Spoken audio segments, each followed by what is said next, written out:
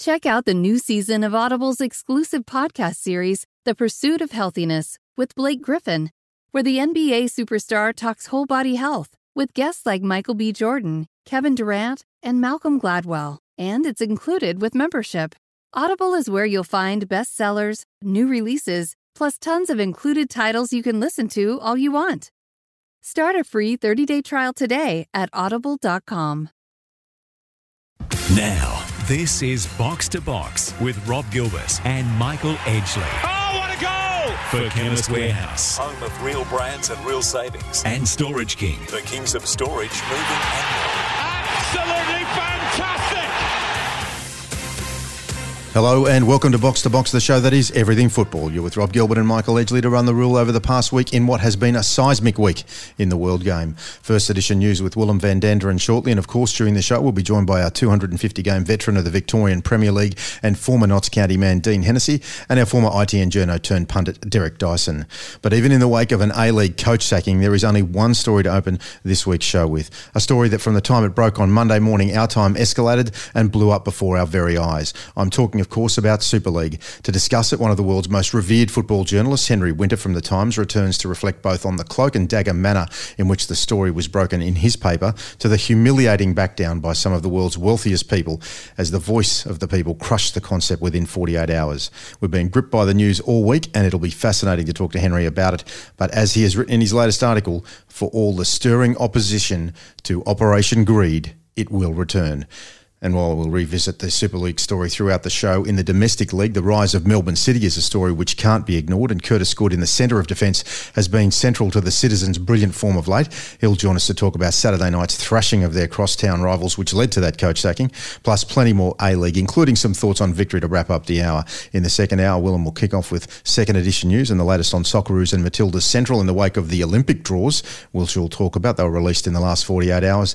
Then our mate, Michael Lynch from The Age. He challenged me earlier in the season when I declared the Victory were in crisis. Well, there's no argument now. After being embarrassed by City, the sacking of coach Grant Brebner was announced in the post-match press conference, and ironically, in a week where discussion on closed shop competitions has been the theme, their position in the A-League is in no danger, but the positions of just about everyone at the club is. That is, with the exception of new coach Tony Popovic, appointed in the last 48 hours as well. There's been football this week in Europe, of course. It was played under the pall of the fan outrage, and even if they can't get into the stadiums, all that with Dino and Derek. And we'll wrap up with stoppage time reflecting on the future of this Super League story to bookend the show and where we think it'll go from here. So Edgy, it was radio, podcast, it was print. You just couldn't get enough of it over that 2-3 day period. It was a volcanic explosion, Rob, wasn't it? And wasn't it interesting to watch? But if it hadn't been for Super League, what would Willem's opening story be? Would it be Mourinho sacking at Tottenham? Would it be Grant Brebner at his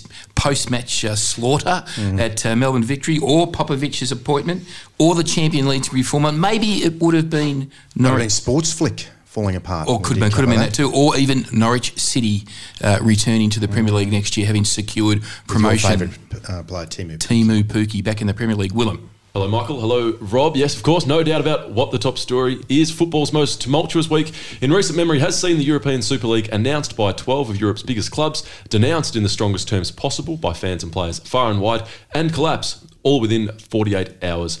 As we speak, only Real Madrid president Florentino Perez remains adamant the concept can proceed, despite 10 of the original 12 clubs withdrawing. All football fans, us included, of course, have been gripped by the story, but given it moved so quickly, I thought we could go back to the start for just a quick recap. The start was, of course, on Sunday afternoon, Europe time, when 12 clubs announced their plans to form the Super League, a midweek competition in place of the Champions League that would ensure their participation each and every season. By the time we awoke to the story here in Australia, Gary Neville's diatribe had already grown to represent the rage fans across the world were feeling. It's an absolute disgrace, and honestly, we have to wrestle back the power in this country from the clubs at the top of this league, and that includes my club. And I've been calling for 12 months as part of another group for an independent regulator to bring checks and balances in place to stop this happening. It's pure greed. They're imposters. They're imposters. They're nothing to do. The owners of this club, the owners of Liverpool, the owners of Chelsea, the owners of Manchester City, they're nothing to do with football in this country. There are 100 and odd years of history in this country from fans that have lived and loved these clubs. and they need protecting. The fans need protecting. Within 2 days, all 6 Premier League clubs had pulled out in the face of criticism from all and sundry, including UEFA President Alexander Ceferin, Boris Johnson and Prince William. By Thursday, Atletico Madrid, Inter, AC Milan and Juventus had joined them, with varying levels of contrition slowly seeping out of the clubs. The Super League looks dead in the water and like a bit of a win for people power, Rob, at this point, but you mentioned off the top, but for how long? And we'll speak to Henry about it a little bit later on, but yeah, for how long does it seem like this will be the case? Yeah, exactly. They're like the pack of dogs which leapt in for the vulnerable animal in the jungle, but they were shooed off by a man with a shotgun, and they've had to run away and hide. But they'll be there, they'll be lurking, they'll be waiting for the next opportunity to get involved. Michael, you've seen this, you've had a career in this game, you've seen various versions, probably nothing as big as this, but they don't go away, do they? No, they don't go away, but just some astonishing quotes. UEFA's Supremo Ceferin talking about the dirty dozen, obviously the 12 Super League clubs, talking about snakes in the mist. We had Boris Johnson threatening a legislative bomb. I mean, the extent of the eruption around this was quite unbelievable. And I think just from previous experience, having seen similar sort of big stories in European football gain traction and then, unravel very quickly. I think I said... You did say it. Within 72 hours, this will all be over because the outrage was palpable right from the beginning. And Gary Neville, didn't he sum it up very well right at the beginning? And so many former legends of these big 6 clubs in England coming out... effectively, turning on their own and just the words of disgust, disdain, horror. It was quite unprecedented. Yeah, I loved it when the world's most famous Aston Villa fan climbed in as well and just put that last straw on that camel's back, Prince Bill. In remarkable news given the week we've just had, the new format for the UEFA Champions League has been approved, with the changes to come into effect for the 2024-25 campaign.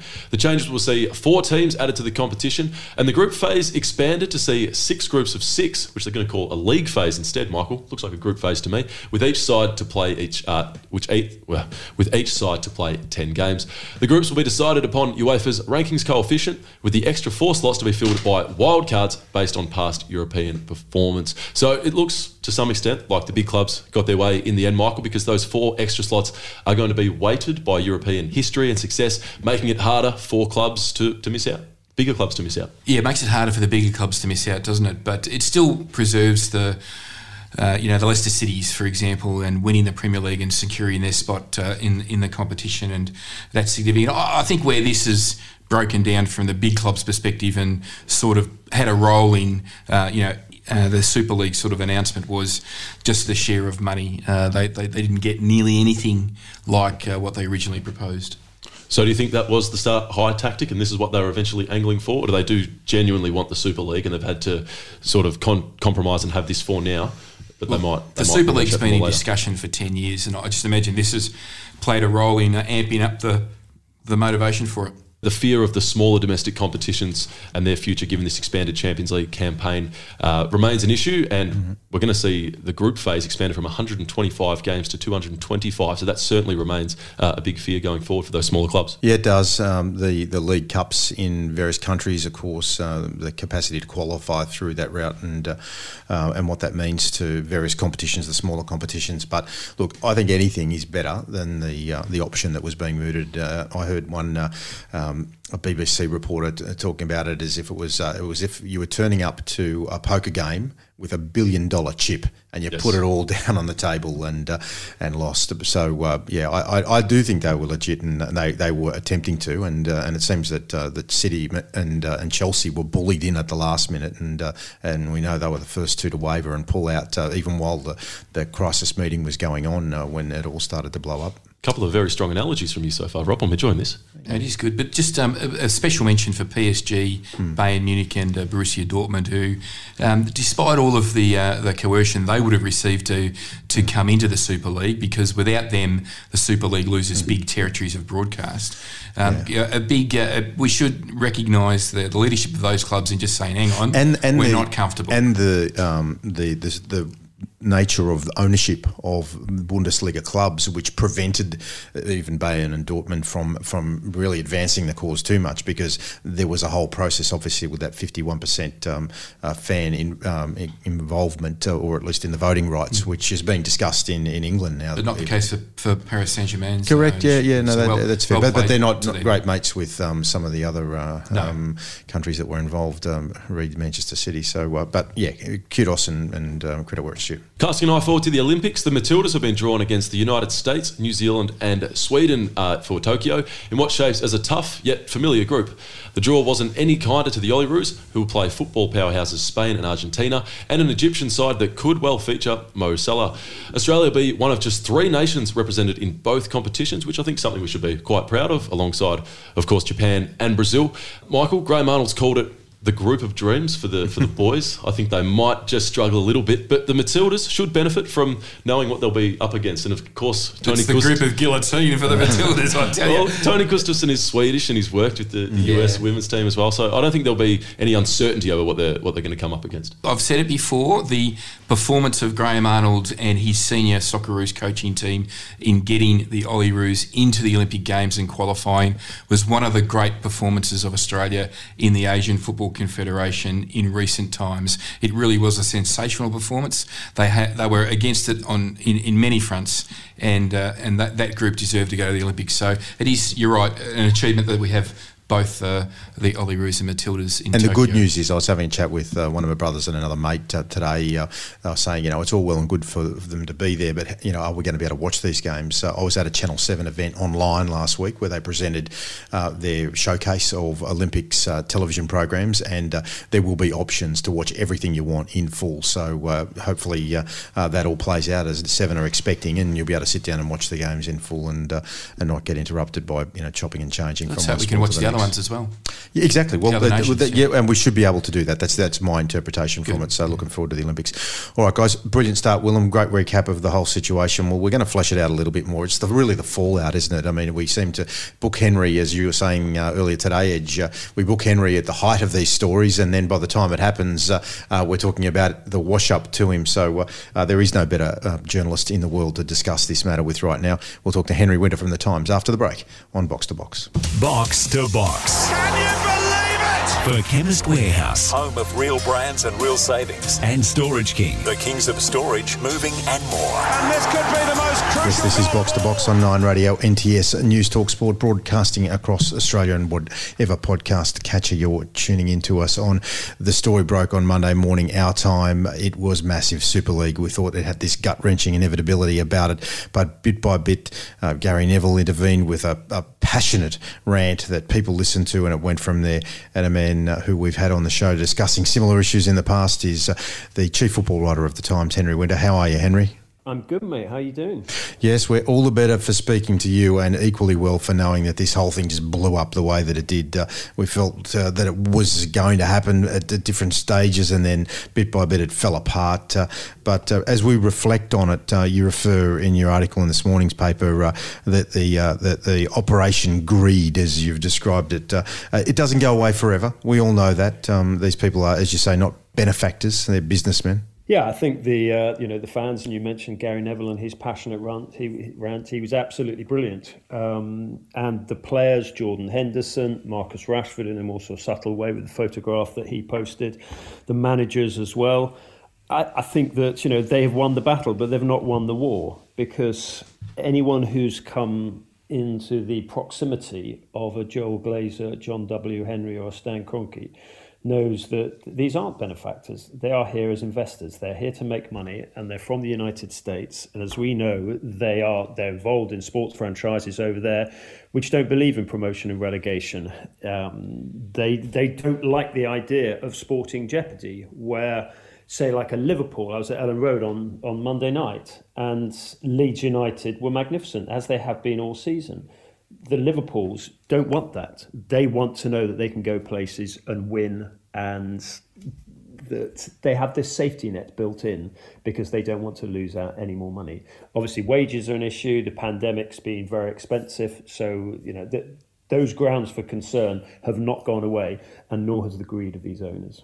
No, it hasn't at all. And the very fact that they attempted to do this under the cover of COVID, thinking in some ways that the fans not being in the stands would not be able to protest. They knew that there would be protests. They just had no idea of the level it was going to come at, from the Prime Minister to Prince William and every fan in between. But the types of people that we're dealing with here, you describe their contrition as appearing to be genuine, but we know for a fact that the motivation that led these people to make this decision as a collective, that they were prepared to take the effective $4 billion from UEFA and put it in their own back pockets, and everyone else could just live off the scraps of charity.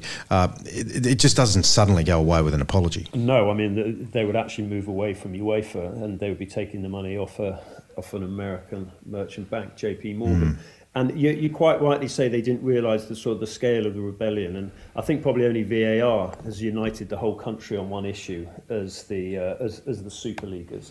And you just look at these are really intelligent people. You don't become billionaires like Joel Glazer. I'm not a fan of his, but clearly he's got a business talent inherited, obviously, from his father who set up their business.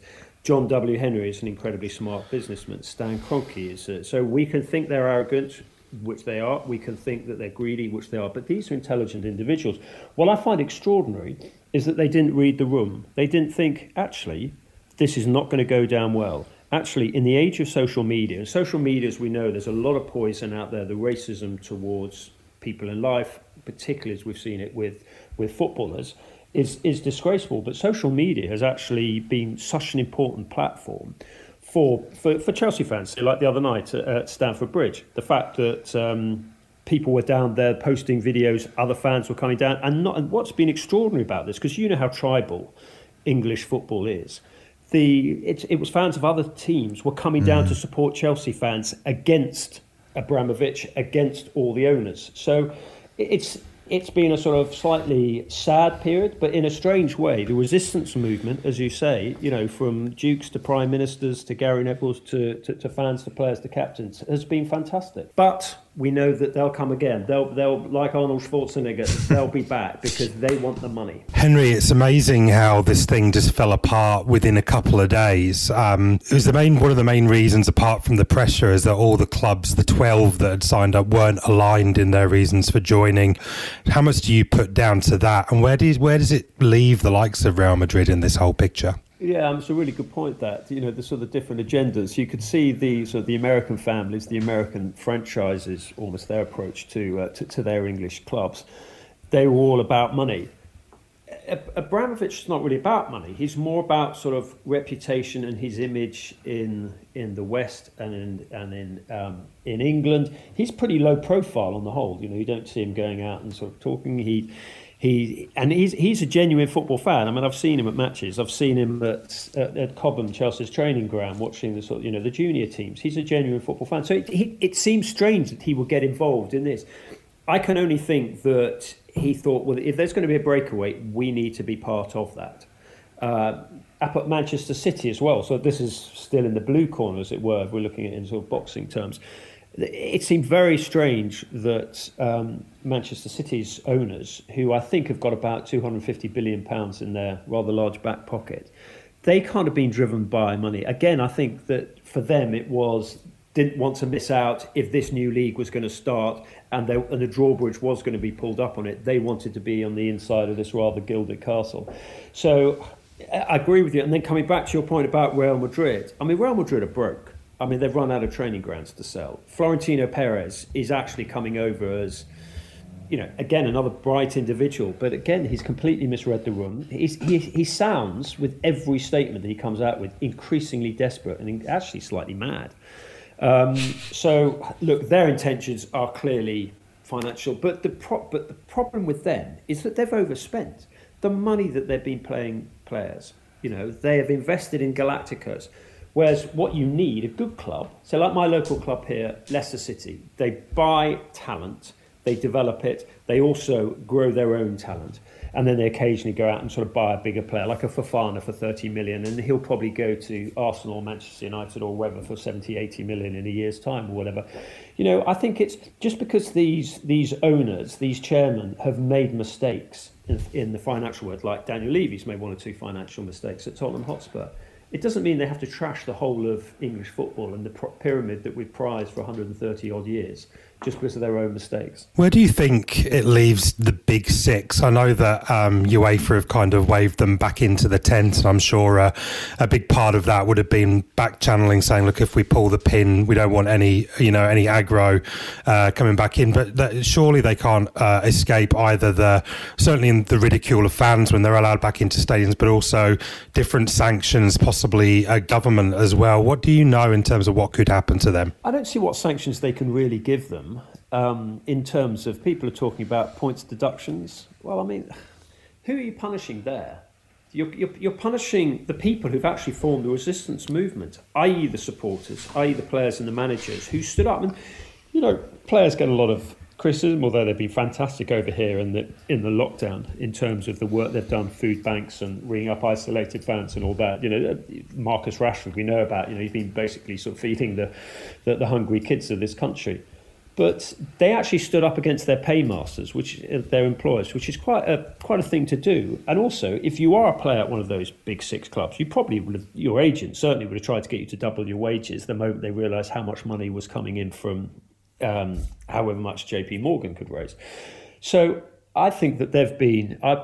I've been really impressed with the players. But in terms of, so I don't see why they should be punished by. I mean, some people are talking about them being relegated out of the Championship. Well, I don't think Sky and BT, who play billions, would really appreciate losing those sort of glamorous six. So I think it's a little bit like they were thinking about a fair, but they didn't actually go ahead with it because they were stopped. And we all know that they're going to come back and sort of do it again. But clearly, you kind of want them on side. I mean, English football without Manchester United and Liverpool would be a pretty, it will still be great. It will still be fantastic. You get more clubs up from the Championship and you're great. But still, you want the family to stay together. And it was quite ironic last night. You had sort of Manchester City, who were one of the big six, were playing at Villa Park. And I was there last night, and where the Aston Villa coaches, were parked, about 30 yards away is a very famous statue in English football to William McGregor, who was the founding father of the Football League 130 whatever years ago. And he's almost like a sort of sentinel to protect what is important in the game, which is the league structure, which is going down to the grassroots. And again, it comes back to the naivety of these big clubs. Well, where did John Stones start out? He started out at Barnsley and then went to Everton and then on to Manchester City and then get sent off last night. But also he started out in grassroots clubs. Now all these smaller clubs, the EFL clubs, say like a Barnsley, then the grassroots clubs around Barnsley where John Stones started out, they would have really struggled with the money that would have been siphoned purely into the top level of the game by this. So it was a really important moment for all of English football that everyone stood up to fight for the pyramid. And it's not simply the pyramid, it's all the way down into grassroots, which have taken a hammering during the pandemic. And it's so important, I'm sure it's the case in Australia. You want the kids to be playing sport again, whatever sport, to be getting out there for social reasons, for physical reasons, for their mental health, for their emotional well-being. And that was the big issue, one of the many big issues with the Super League, is that it would have harmed these grassroots clubs, which are the launch pads for so many careers. What about the Premier League politics domestically? What does it mean for Richard Masters? I mean, the Big Six have had their issues with the remaining 14, but the success of the Premier League historically has been built on the solidarity of the shareholders, the clubs. And we know that this has been shaken by this approach, and some very strong language from Everton to lead the club responses. So where do you think it leaves Richard Masters and the atmosphere in that very important shareholder or stakeholder meeting room? The attitude, the mood will be toxic. It will be the 14 against the 6, the sheer arrogance of them. I mean, they've been almost trying to kill them as businesses and footballing organisations. So I was talking to one official last night who was absolutely raging at it and said, listen, this has been building. So many meetings have been going on with the Premier League, meetings almost between the plotters before a Premier League meeting, and then they would go in with all their demands and everything. I think what they're going to have to do, because the relationships between individuals, executives, has become so tense and toxic, the big six, as they're rather self-entitledly call themselves, they're going to have to change some of their officials. It's already happened at Manchester United with Ed Woodward going. I think it needs to happen at some of the other clubs so that a new relationship can be built. Because it's so important that English football stays together. And we need the six on side. We just need them to sort of temper their arrogance and their greed and actually appreciate what they've got. Appreciate the fact that, you know, a West Brom can go and beat Manchester City 5-2. You know, that's the I'm unfortunate to cover it. I'm fortunate to go to these games during the pandemic behind closed doors. We've got an amazing league here, probably the best, most competitive, top to toe, 20 club sporting league in the world. And they're wanting to walk away from that for El Plastico, as we call it. The PFA, I think, rather nicely called it a league just for commercial content with the Super League.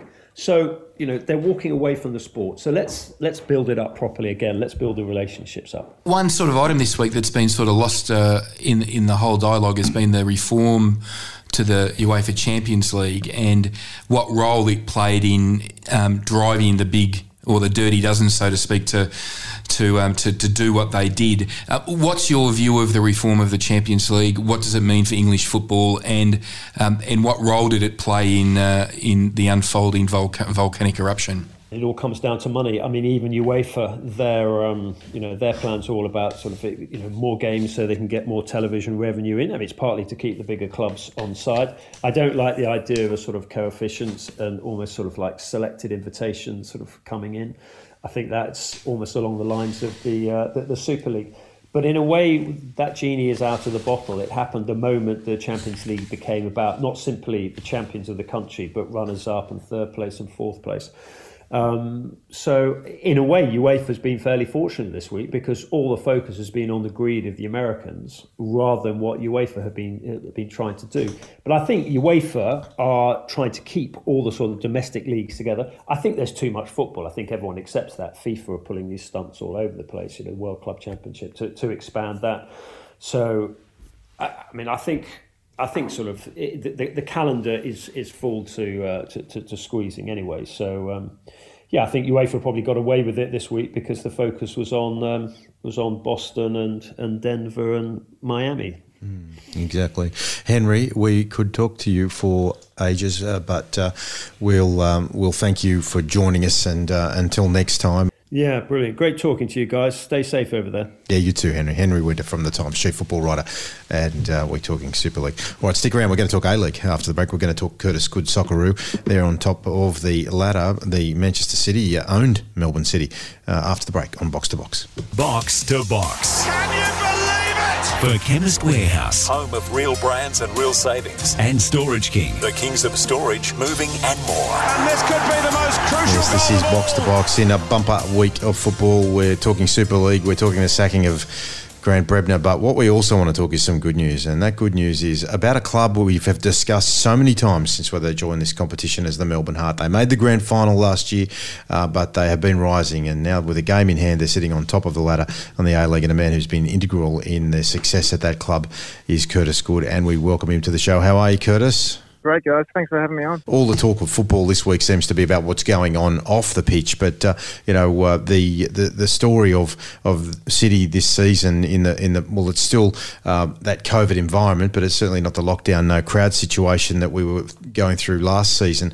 The joy that is clear on the faces of you and your teammates getting the job done right now is palpable. So just tell us what the feeling is like in the club to have got this momentum that you have. Pretty amazing at the moment, to be honest. Sort of that feeling that we can beat anyone, and sort of when we go forward, always feeling dangerous, always feeling like you're going to score. And that's a credit to the boys, especially the boys up top who have been playing this real fast, sort of attacking brand of football. And it's fantastic to watch, even for me at the back. Like, it makes it makes it really exciting to be a part of it. I want to talk to you about the derbies. The Melbourne derby's always been a fixture in the A-League to look forward to. It drags in a bigger audience. It drags in a lot of neutrals who want that event experience. And this year you have mauled them twice. So, I mean, we know Victory's got their problems. But just last week, as the goals towards the end of the game were piling on, did you just give yourself a chance to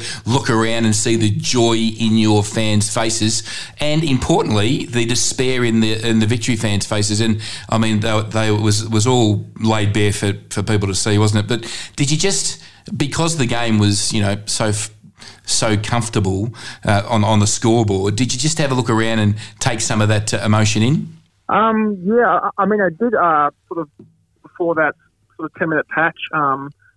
I think we were 3-0 up or something, and it was quite comfortable. They were obviously down to 10 men, and they weren't really threatening at all. So it was sort of, at that point of time, I was taking in a bit, but even I was a bit shocked by the 4 goals in that period of time. I mean, it was sort of back to the halfway line and bang again. So I was a bit blown away by it as well. So I didn't really have a chance to look around the crowd. But I know my friends and family in the crowd were just saying, "Oh, it was amazing." It was sort of even those that, like, from a neutral perspective, seeing goal after goal and sort of the manner of the goals as well. I mean, it was some great attacking football. I know when Chivio came on as well down that wing, he was causing havoc. He was killing them. It was just like, this guy's got to get a start soon, because he was just absolutely on fire. I think he made Team of the Week as well, and he's only on for 25 minutes or something. That's pretty amazing. This is Box to Box. We're talking to central defender at the Melbourne City top of the ladder outfit who were just taking all before them, Curtis Good. So, mate, look, just a little insight from the point of view of a player on the pitch. I mean, obviously this led to a coach sacking, and we're not asking you to go down that path, but what's the sense of the opposition when you guys are just dominating the way that you are? It's a derby, as we've already discussed. It's the second hiding you've handed out. You've got City fans holding up 6-0 signs in the terraces. Do you sense this deflation in the opposition? Definitely, yeah. I mean, I've been part of a few derbies before, particularly this one, and obviously, I guess it sort of wasn't celebrated as hard, the victory in that, just because we knew, like, the result coming before the end of the final whistle. So it was sort of a bit of a weird one in terms of, it wasn't that 3-2 victory, sort of working hard on the line to hold them to the 3 points or anything. It was, it was a bit of a strange feeling. Obviously, over the moon to win the derby, but sort of the second time this season we experienced that kind of derby, which I'd never experienced before in my life. It was a bit of a strange feeling, to be honest. It was, obviously, you still celebrate it and still over the moon with the performance and that, but it did feel a bit different to previous years. Curtis, I'm going to ask you a question that I'm probably going to get a straight bad answer, but I'm asking this question because I think Melbourne City fans are starting to talk about it in corners when they catch up for coffees, and they're thinking about the finals, and they know that there's going to be a fair slab of players head off to Kuwait in the hub for the Asian qualifiers for the 2022 FIFA World Cup, and one of those names that's been talked about in the corners is you, and making a return to the Socceroo squad. So have you given yourself an opportunity just to think what might be? Have you thought about you're a bit of a chance? There are pundits suggesting that you're well and truly in the mix. I try not to think about it too much now. I know how fickle football can be, unfortunately. You can be high at one stage, then down at the other, like a couple of weeks later. So I haven't tried to think about it purely just because it's been years since I've been involved. But I do like to think I've put myself in a position where I'm on the radar. And I know, especially in terms when we're talking about like Jamie McLaren and that, like it's going to, the dates lining up, it's going to be a bit unfortunate. It looks like, anyway. So me personally, I don't really try and think of it, but I understand fans and people thinking about it, especially when we're talking about Jamie and that. So it's a bit unfortunate, but it is your country at the end of the day. So it's one of those things where if you could have the best of both worlds, it'd be, I think I speak for most A-League players who would go, if you could be involved in both, it'd be amazing. So yeah, it's one of those things that if it happens, you'll cross that bridge. Exactly, mate. And look, it's a positive story if it does happen, regardless. And it seems that City have got a pretty deep bench right now. The way things are going there, Paddy Kisnorbo will already be working contingency plans. So good luck, mate. We wish you well. You're fit, you're healthy. We have followed your career closely over the journey, and we know the battles that you've had. It's just wonderful to see you back at the peak of your game and doing brilliant things at City. So thanks again for joining us on the show, mate. We'll catch up with you again real soon as this season plays out. Cheers, guys. I appreciate it. Thanks. No worries. Curtis Good, Melbourne City, doing amazing things in the A-League. All right, we're going to keep talking A-League after the break. Stick around on Box to Box. Box to Box. Can you believe it? For Chemist Warehouse. Home of real brands and real savings. And Storage King. The kings of storage, moving and more. And this could be the most crucial goal of all. This is Box to Box on 9 Radio, NTS, News, Talk Sport. It's been a busy first hour, but we still have a bit of A-League to cover off before we move on. But before we do talk A-League, I want to talk Storage King. Is your home running out of space? You need to call Storage King. Whether you're decluttering, moving or renovating, downsizing, creating a home office, Storage King has the answer. We're moving into that post-COVID world, but people are getting used to the idea of still working from home. And if it's been a bit ad hoc and you've still got stuff around your place and you need to get rid of it and you need to make some space, Storage King will give you back some space. It's affordable.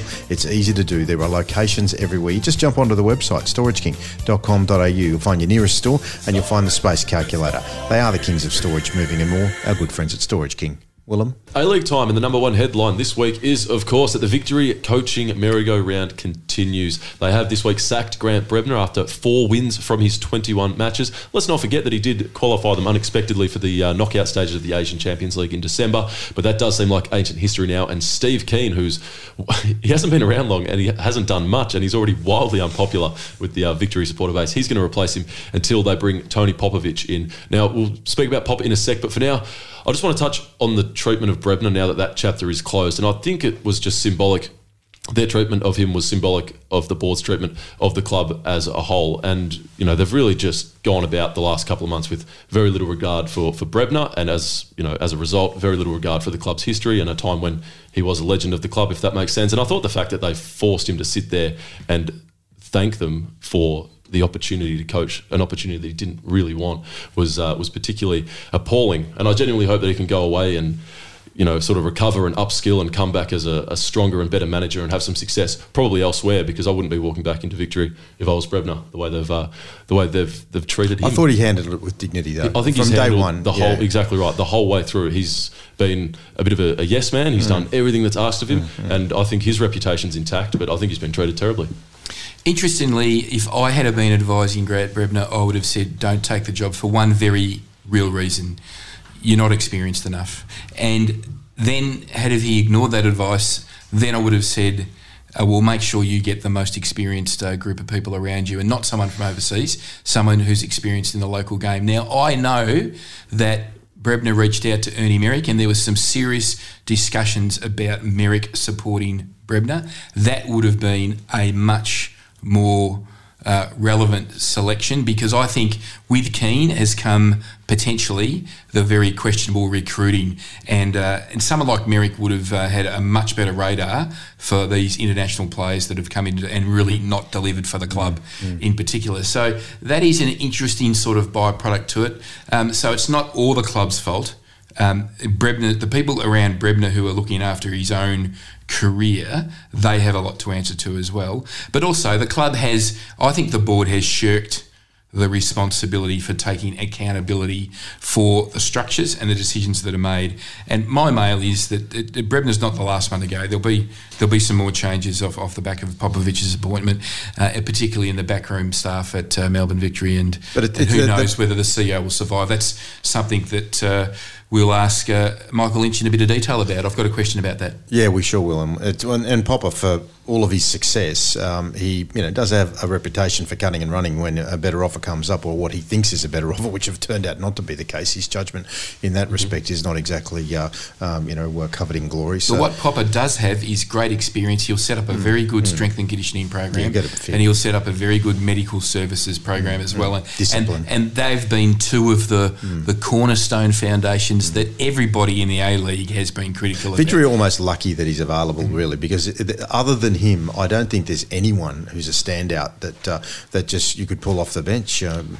There was a very interesting line out of the press release that was sent out to members and fans on Popper's appointment on Thursday, and I'll read it out now. As is always the way at Melbourne Victory, Tony as head coach will be responsible for the entire A-League program, overseeing support staff, recruitment, list management, and our A-League playing style and performance. Now, that's great that that's been put on the record from the get-go under Popovic's reign, but that's the clarity that Victory fans have been craving for years, and I think, you know, it's good that it's been put on the record, but I find that a little bit disrespectful, as is always the way at Melbourne Victory. People have been asking for a long time who is in charge of all these individual areas of the club. No doubt. The club has gone weeks without speaking publicly when the situation demanded some leadership. So, you know, it's just more of the same. It will be interesting to see how the administration changes between now and the beginning of next season, and whether the club's culture can evolve back towards what it was like when they had success, which was, you know, a really good, solid communications from all the key people in the club. We're missing that at the moment, Rob. We are. Well, let's wait and see if Popper can be the sugar hit they need. But Willem, what about Tommy Urich? I'm interested to see what you've got to say about Tommy.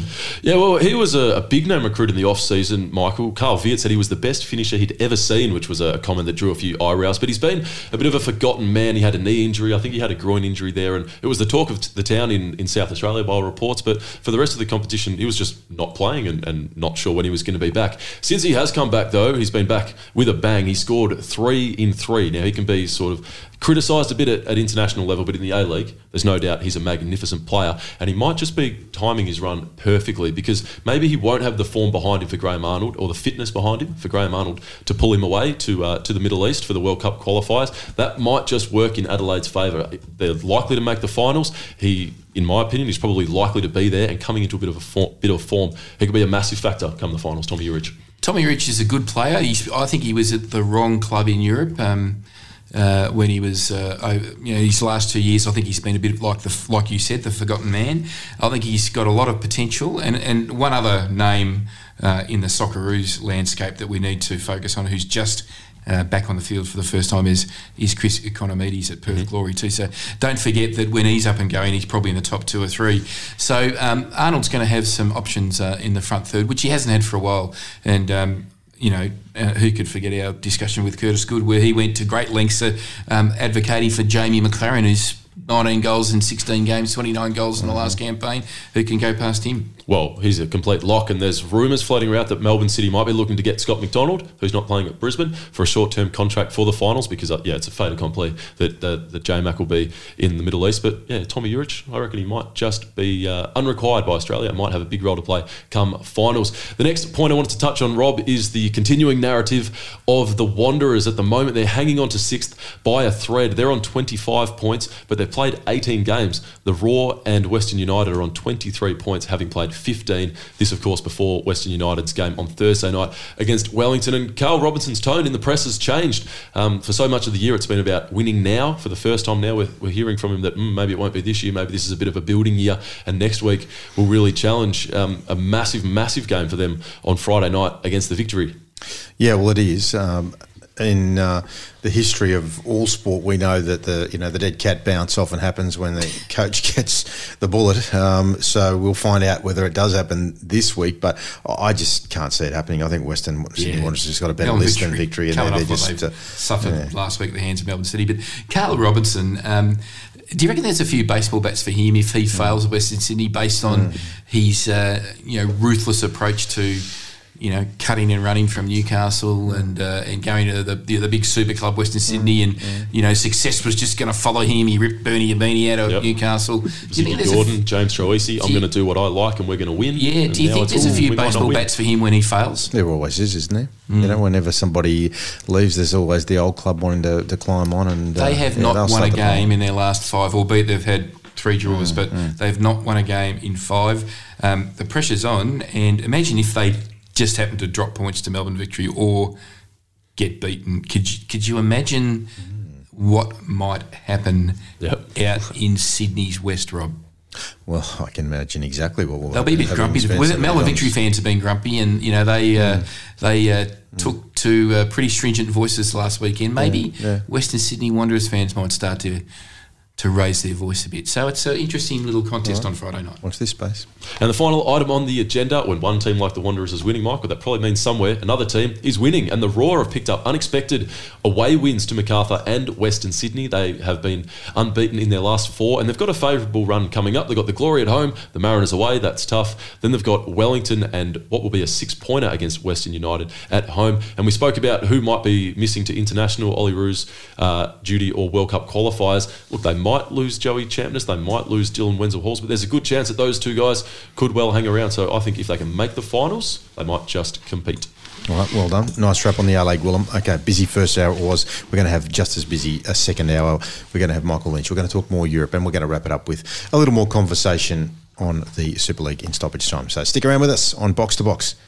Now, this is Box to Box with Rob Gilbert and Michael Edgley. Oh, what a goal!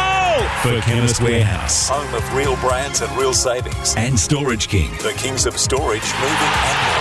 Absolutely fantastic! Welcome back to Box 2Box edition news with Willem van Dender, and shortly Michael Lynch from The Age. We're going to talk Melbourne victory. Can't wait for that, Rob. It's going Lynchy off the long run. We've left him plenty of time. That's why it was a. You better have your concise question, because we know he likes an answer. There is no such thing.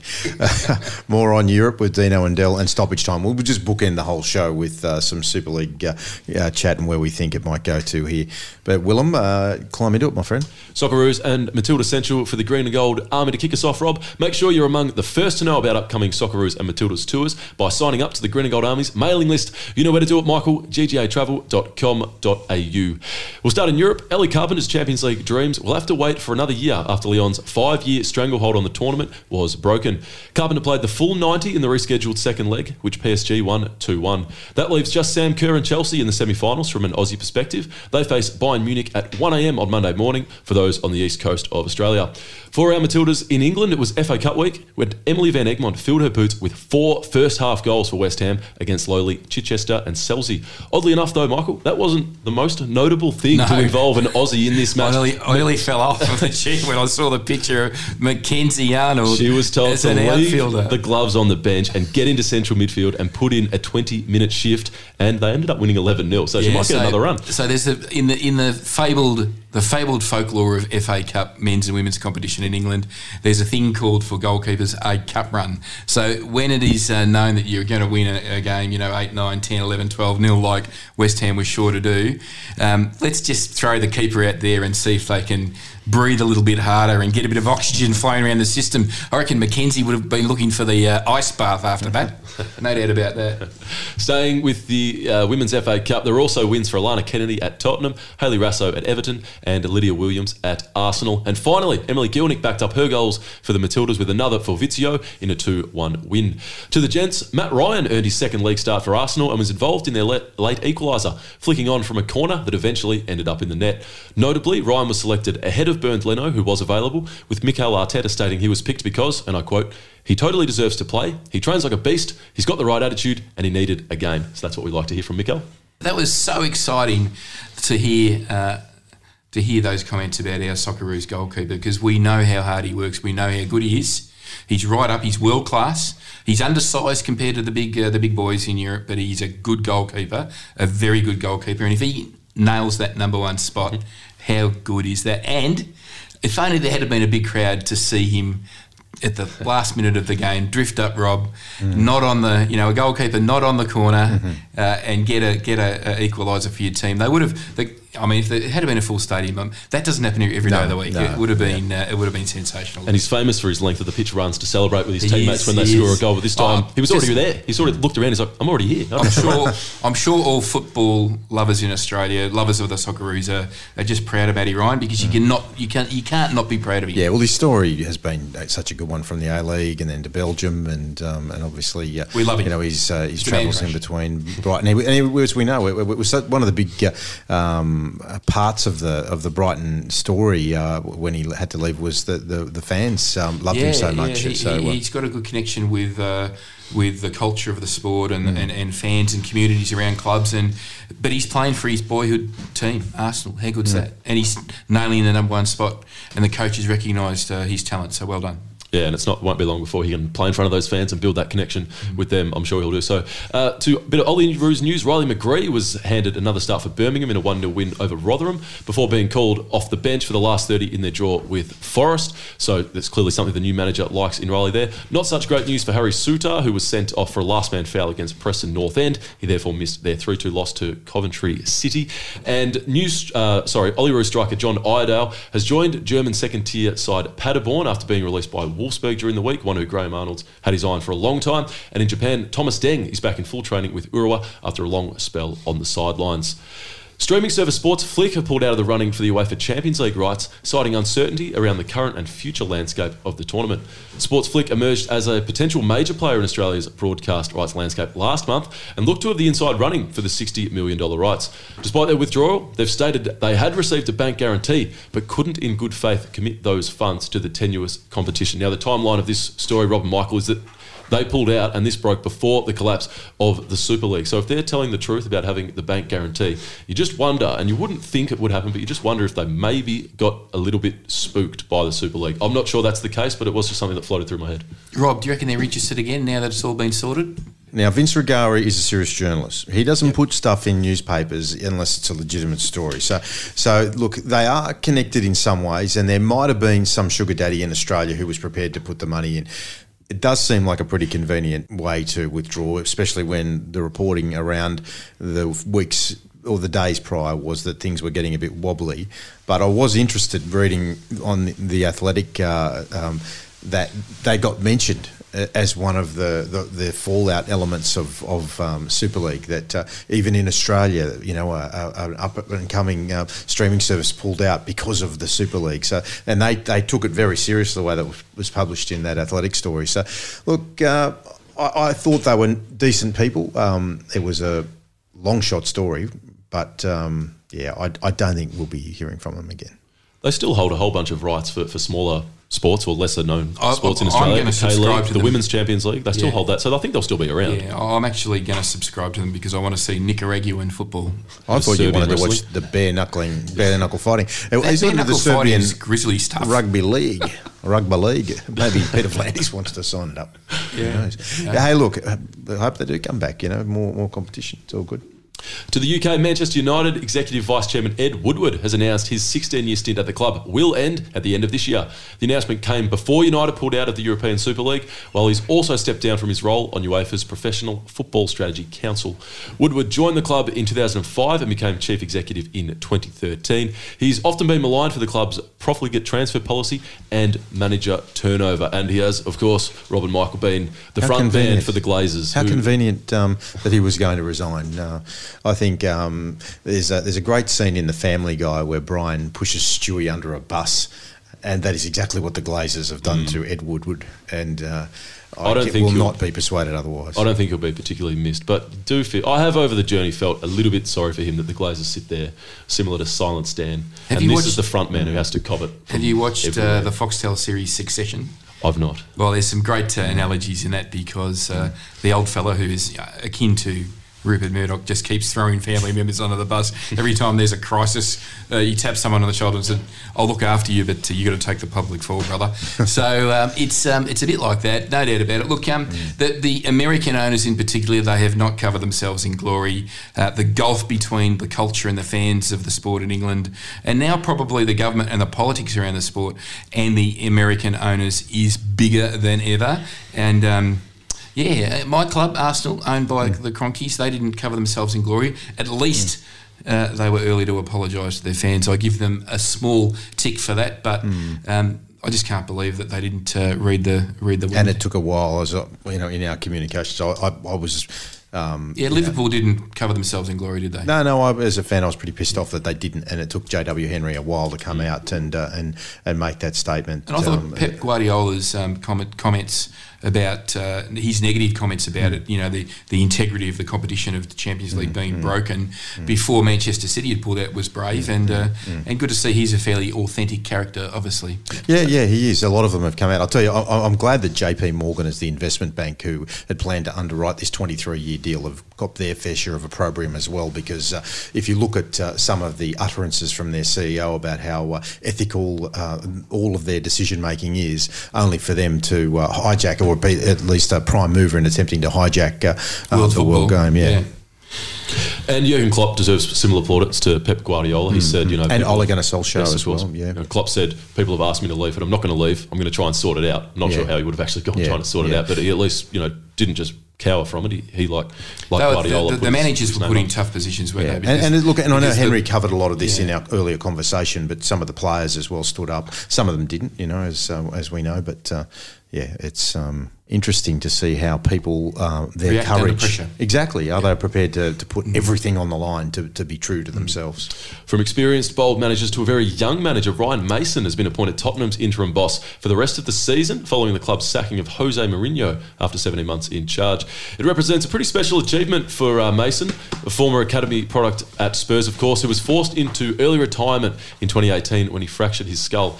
He'll lead Spurs into the League Cup final on Sunday, the club denying Jose the chance to win their first piece of silverware since 2008. So just 29 years old, and Jose already back on the horse. Celtic could well be his next place. Maybe, but if you're wondering why Tottenham did depart ways with the special one, in the Premier League, they've only secured 25 points from their last 19 matches. They had an FA Cup loss to Everton, Europa League loss to Dinamo Zagreb. Willem, is Mourinho past it, or was the Tottenham squad just crap?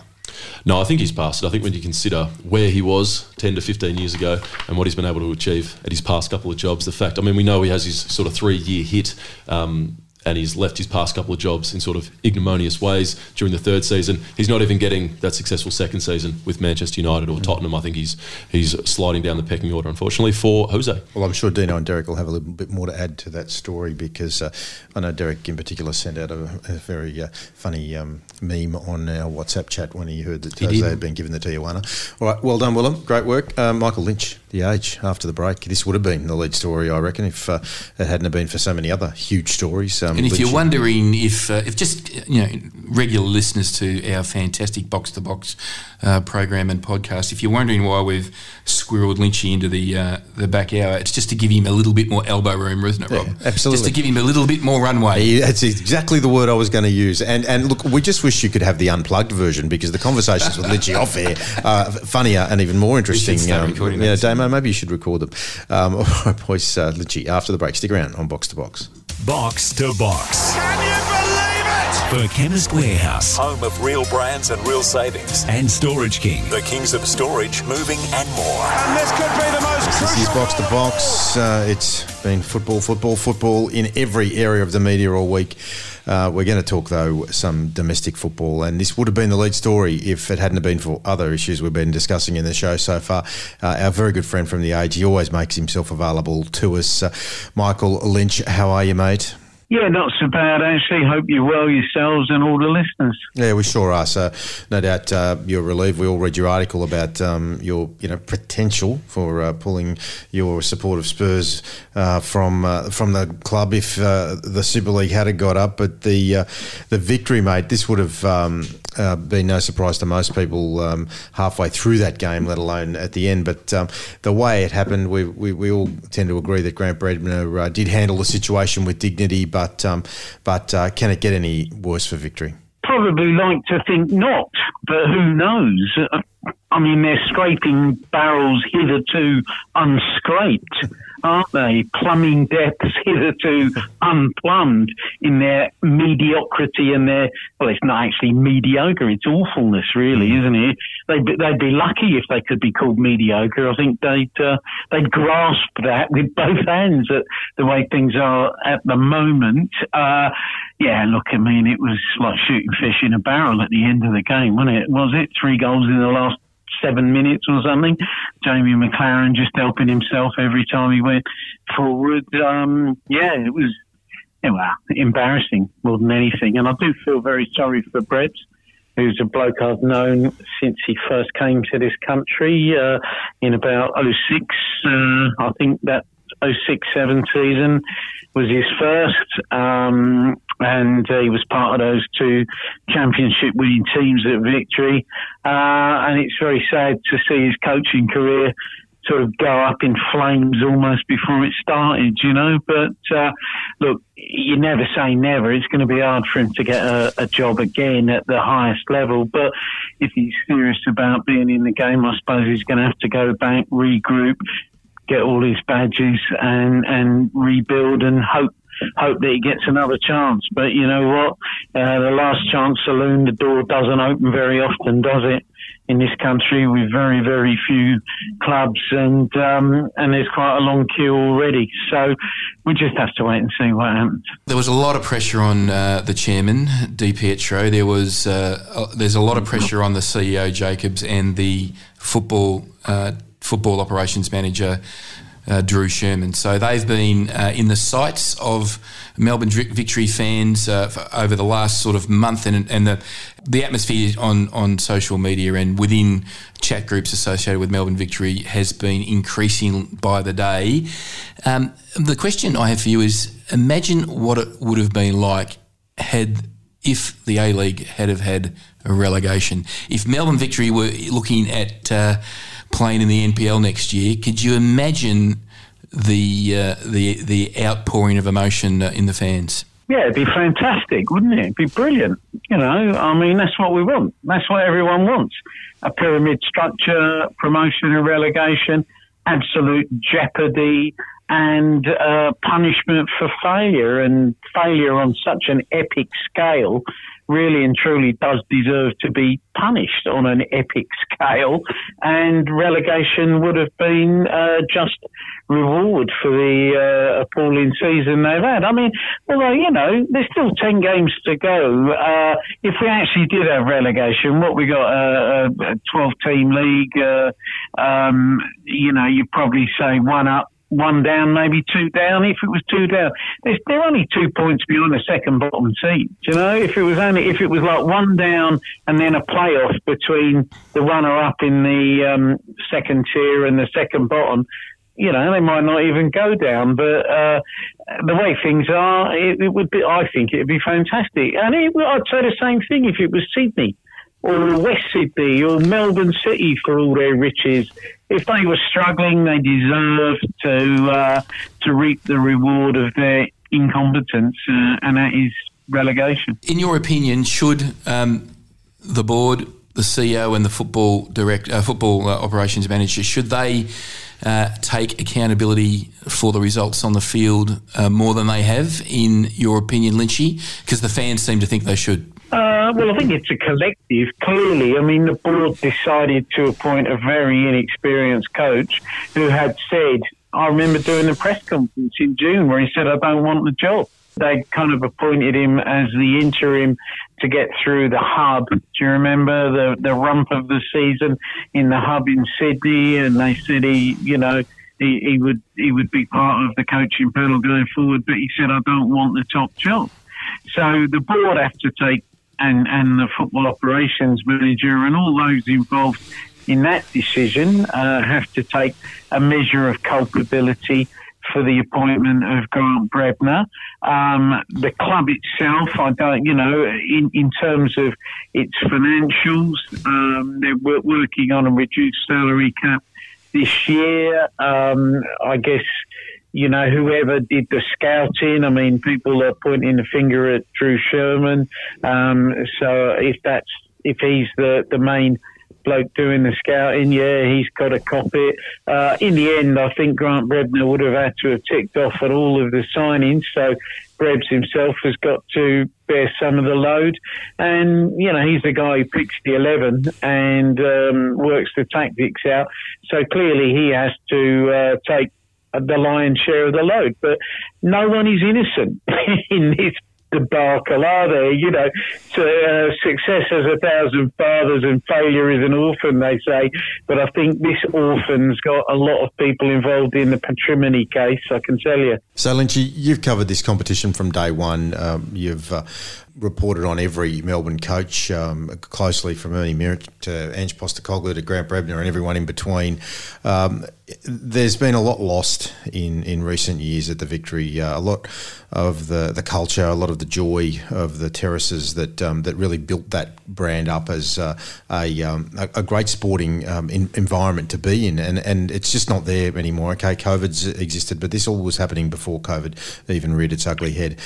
Do you think that Popovic is, I used the term earlier in the show, the sugar hit that the club needs to get back on track, or are there too many other dynamics around this Melbourne Victory that just one coach can sort it out with a few victories, a few wins? I've never thought of the tall, dark, brooding presence of Tony Popovic as a sugar hit. Actually, it's more a kind of malevolent on the sideline. You'll do as you're told and get the result, mate.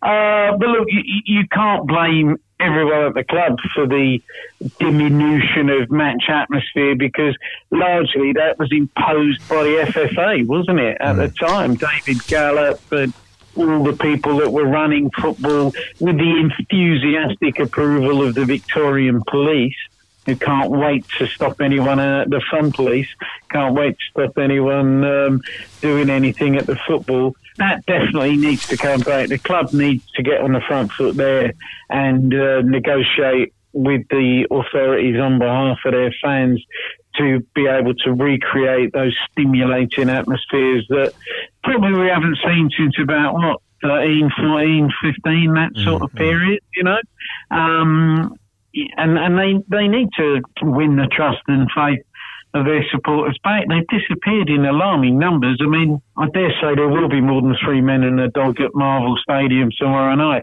But given the cavernous size of that place, it's probably going to feel as if that's what's there, family and close friends only. If they don't get more than 10,000, that's how it's going to feel, isn't it? Yeah, it is. It's a fair assessment of the situation, but winning does solve a lot of problems, and hopefully that might be the first step.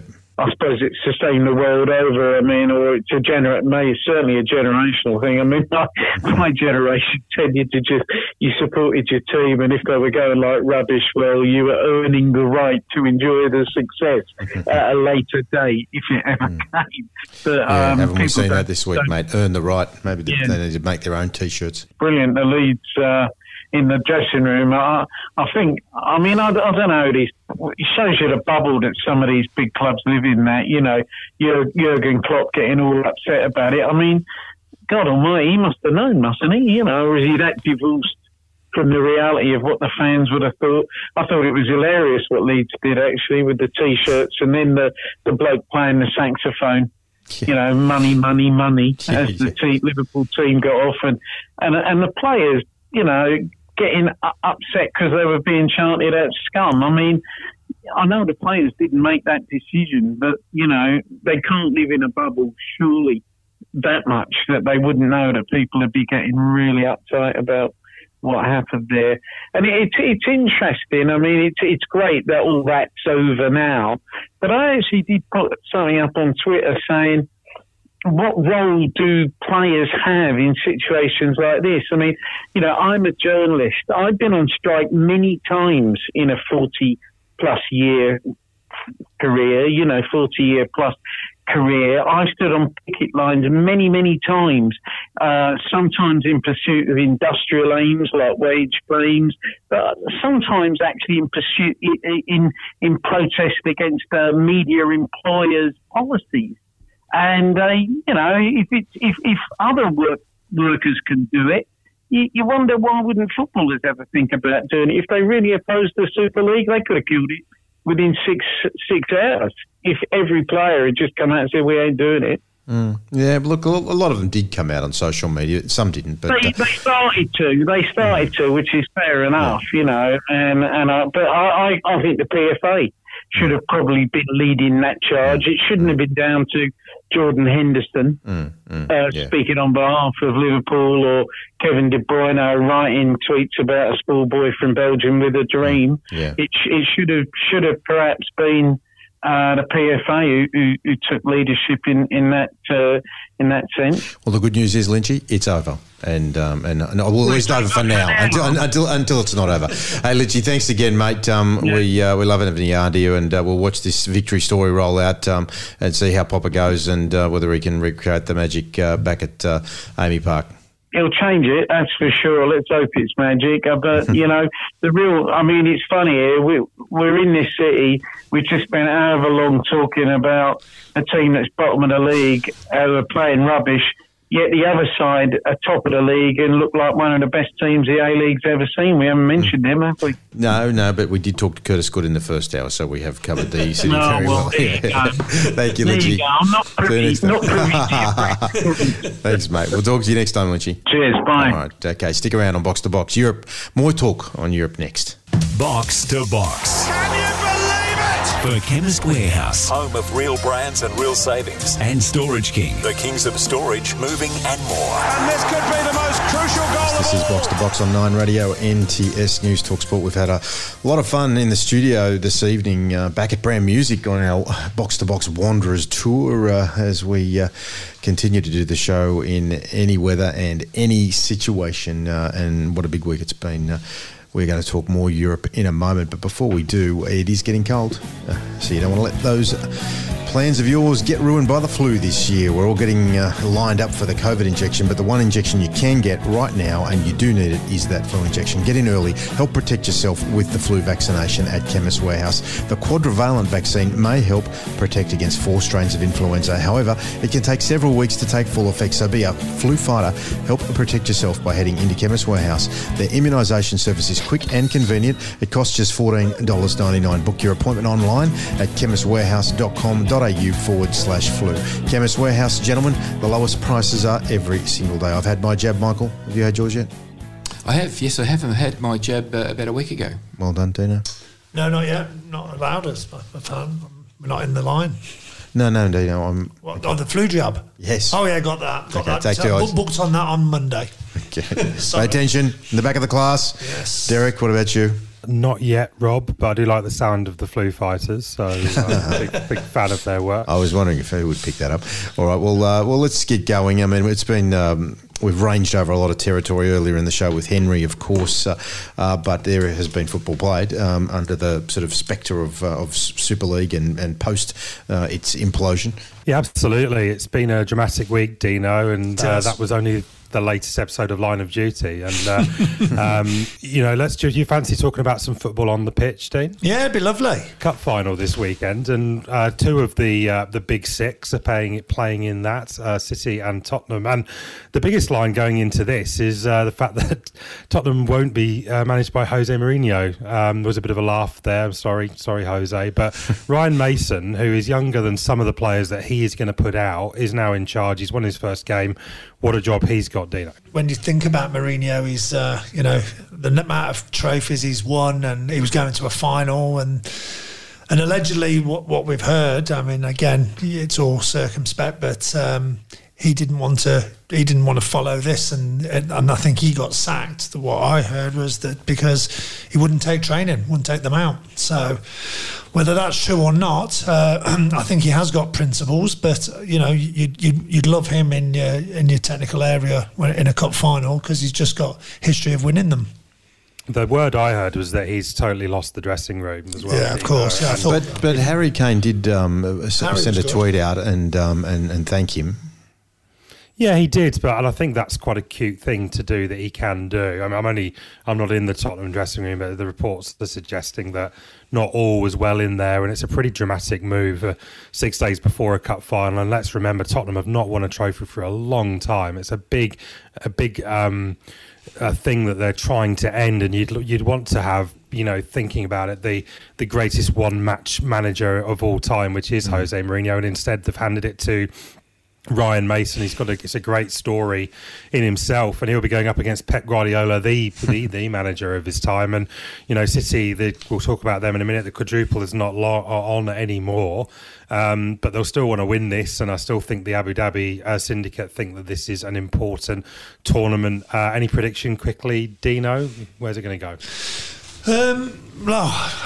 It's hard.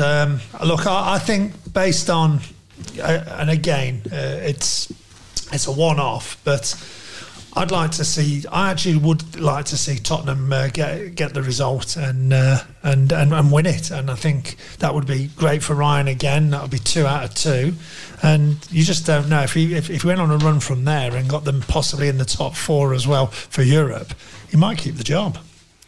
I tell you what, City lost the FA Cup semi-final to Chelsea 1-0. Chelsea deserved that. It wasn't going to be a great advert for this new European Super League, that game, was it, Dino? It was a pretty drab affair, and that's actually the point, isn't it, of this Super League, is that the best teams don't always equal the best games. But are you looking forward to Chelsea versus Leicester in the FA Cup final? Yeah, look, I think that'll be a cracker. I think Tuchel's done a fabulous job since he's come in, and Brendan Rodgers always does a fabulous job wherever he goes. So they've got 2 decent managers who are in form, and I think it could be a cracker. Not all bad for Manchester City, of course, because they beat Aston Villa, as Henry Winters told us earlier in the show, and they did that with 10 men as well. They need 8 points to win the title. There was a little bit of hope, Dean, with Manchester United closing the gap to 8 points, and they are in good form with 5 on the bounce now. But that win, I think if the door had gone slightly ajar, I think the door is now well and truly shut. Yeah, me too. I think City have won it, and it's just a matter of how close United can to get to. Obviously, they'll be runners up, in my opinion, as well. So. Yeah, I think it's those 2 are done, but then it's the remaining places. What about United, Derek? I mean, they were in a lot of trouble early in the season. There was a lot of punters crying out or announcing their doom. But what a revival! I mean, they are the form team of the competition at the moment, obviously, but they're flying. Yeah, I just think that Ole Gunnar Solskjaer has managed to find a style of football that suits the players that he's got. I don't think Jose Mourinho was ever able to do that at his time at United. And while Ole Gunnar Solskjaer is not in the pantheon of European managers, but the more he continues, maybe he will move up a notch. He has managed to set this team up to counter-attack, and one thing that they do have is bags of pace in the flanks, whether it be Martial or Rashford, and players cutting inside. Mason Greenwood's returned to form. He's looked excellent recently too, and they've got a couple of guys in the middle, including Bruno Fernandes, who's just the signing of the last couple of years, I think, in the Premier League. So I think the playing squad has a lot to do with it. Ole, you've got to give him credit. He even seems to have managed to have got Paul Pogba to turn around. And while they're nowhere near the level of Manchester City or at the moment, I think they're a good second. I think they're definitely ahead of the chasing pack, albeit I think Chelsea are closing down because of their new managerial appointment. And I would be interested to see how they go. Looking to the bottom, Dean, one of the things that we do know is Sheffield United are down. They are, yeah. And we knew that. And Fulham, probably that late jammy goal from Arsenal probably has relegated them as well. I don't mind saying it, very unlucky there. But talking about Arsenal, Joe Willock on loan from Arsenal has led to this Newcastle resurgence, along with his mate Alan Saint-Maximin, who's looked excellent.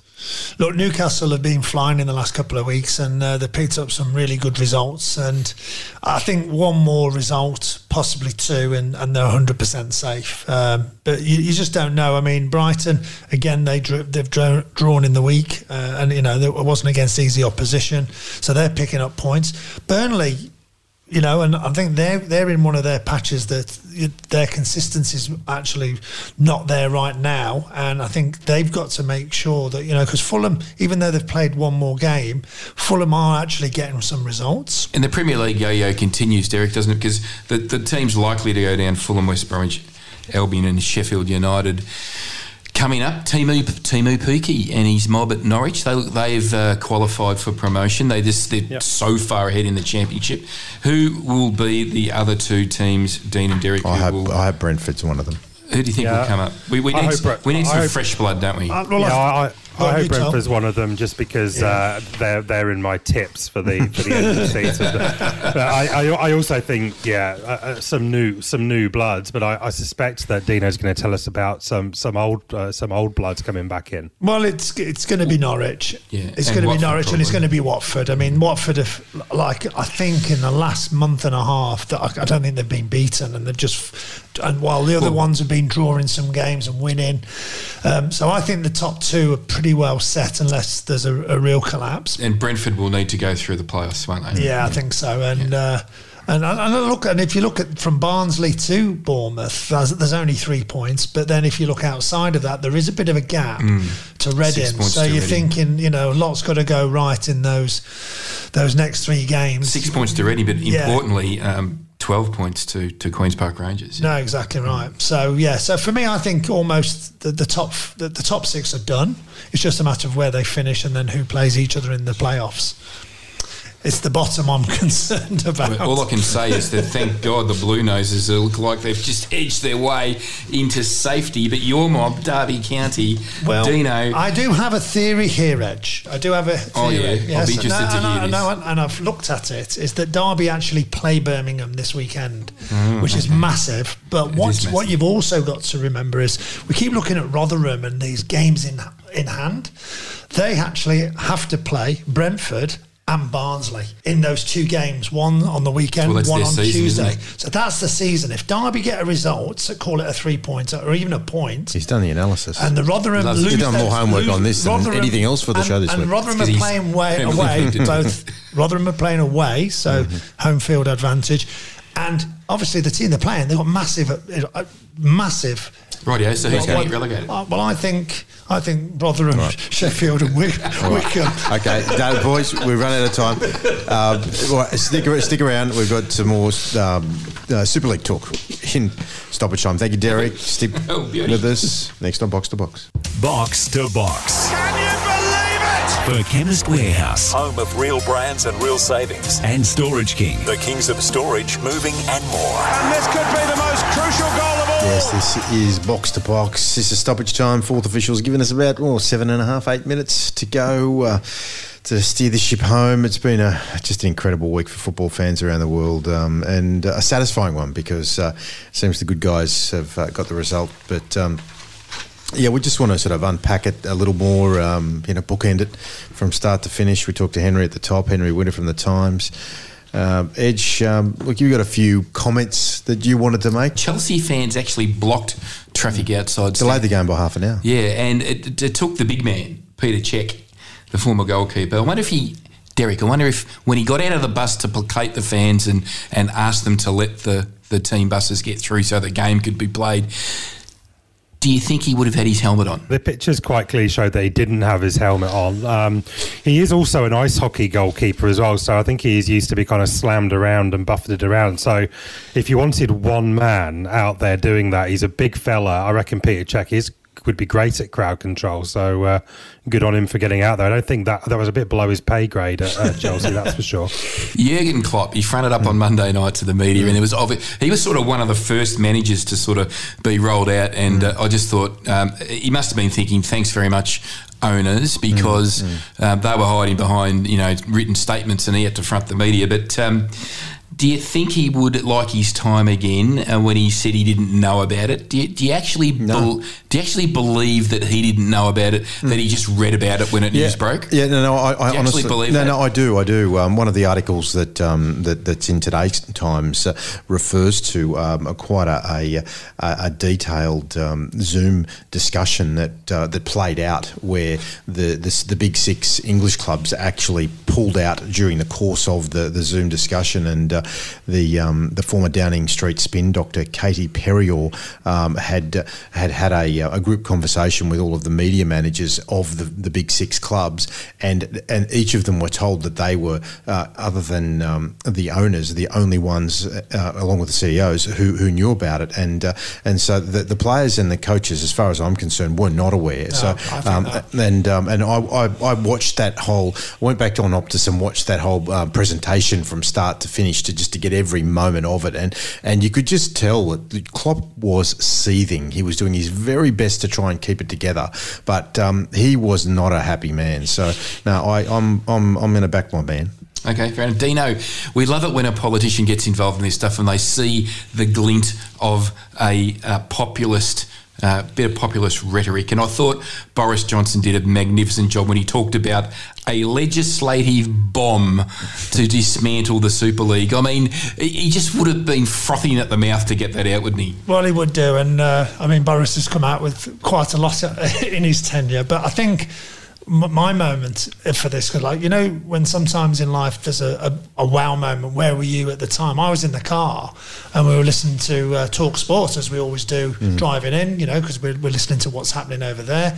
And it just went off. And from a 45-minute, from the minute I got in the car to get into work, the whole thing had blown up, and one was coming off, one was now leaving, now they're all leaving, and it was just unbelievable. I nearly swerved 2 or 3 times on the motorway. So, look, it's one of those moments where you'll always remember where you were when this bombshell was. But the one thing, Derek, we haven't spoken about so far, and it has been spoken about many, many times in the past few days, is who in their right mind would have thought that two of the most, you know, formerly, and I underscore that, corrupt organisations in the world would suddenly be painted as the good guys. Right. Yeah, FIFA and UEFA, haven't they? They took their opportunity, and that's my next question for Derek. What about when Gianni rang Alexander Seferin and they sort of worked out who was going to go first? How do you reckon that conversation went? And do you think it was Gianni saying, Alexander, I need you to say this, or this, and then I'll follow up? I mean, it would have been a pretty lively discussion, Derek, wouldn't it? Yeah, well, look, I think the existential crisis was very much at UEFA's door as opposed to FIFA. I think FIFA would, you know, may well have, you know, stood back and see where the wind was blowing. But, you know, I absolutely think that he would have, Seferin would have been reminded about the organogram of world football and where he is in that and his responsibility. And to be fair, I thought he spoke quite well when he did. But as Rob said, look, well, he got the words snakes and liars into his statement, and I thought that was impressive.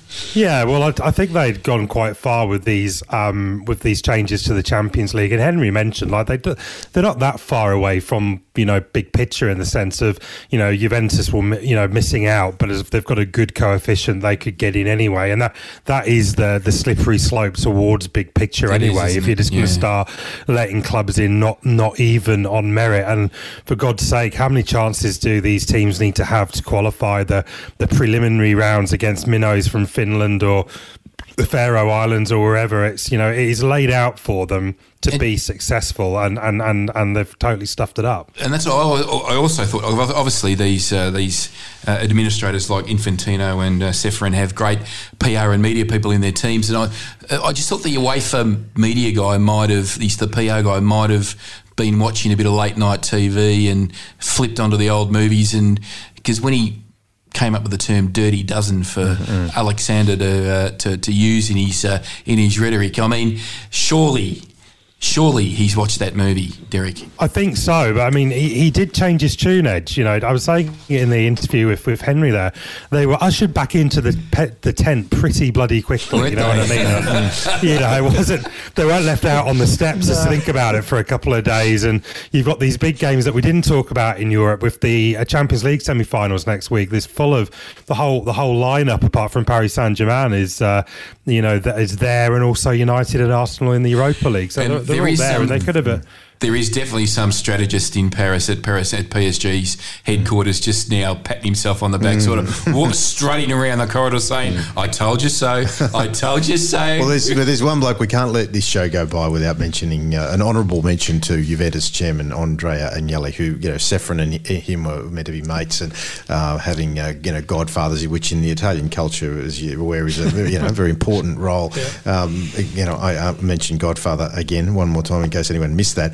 But Andrea Agnelli, you know, he was the mastermind puppeting this whole thing behind the scenes. And listening to Martin Ziegler, Henry Winter's colleague who broke the story in the Times, talking about how he just lied to everybody. He told everybody at UEFA, "No, we've got this sorted. I'm heading up the clubs, and we're all coming into the new change." And then he just wouldn't answer his phone, and that's when they realised, hang on, the shit's hit the fan.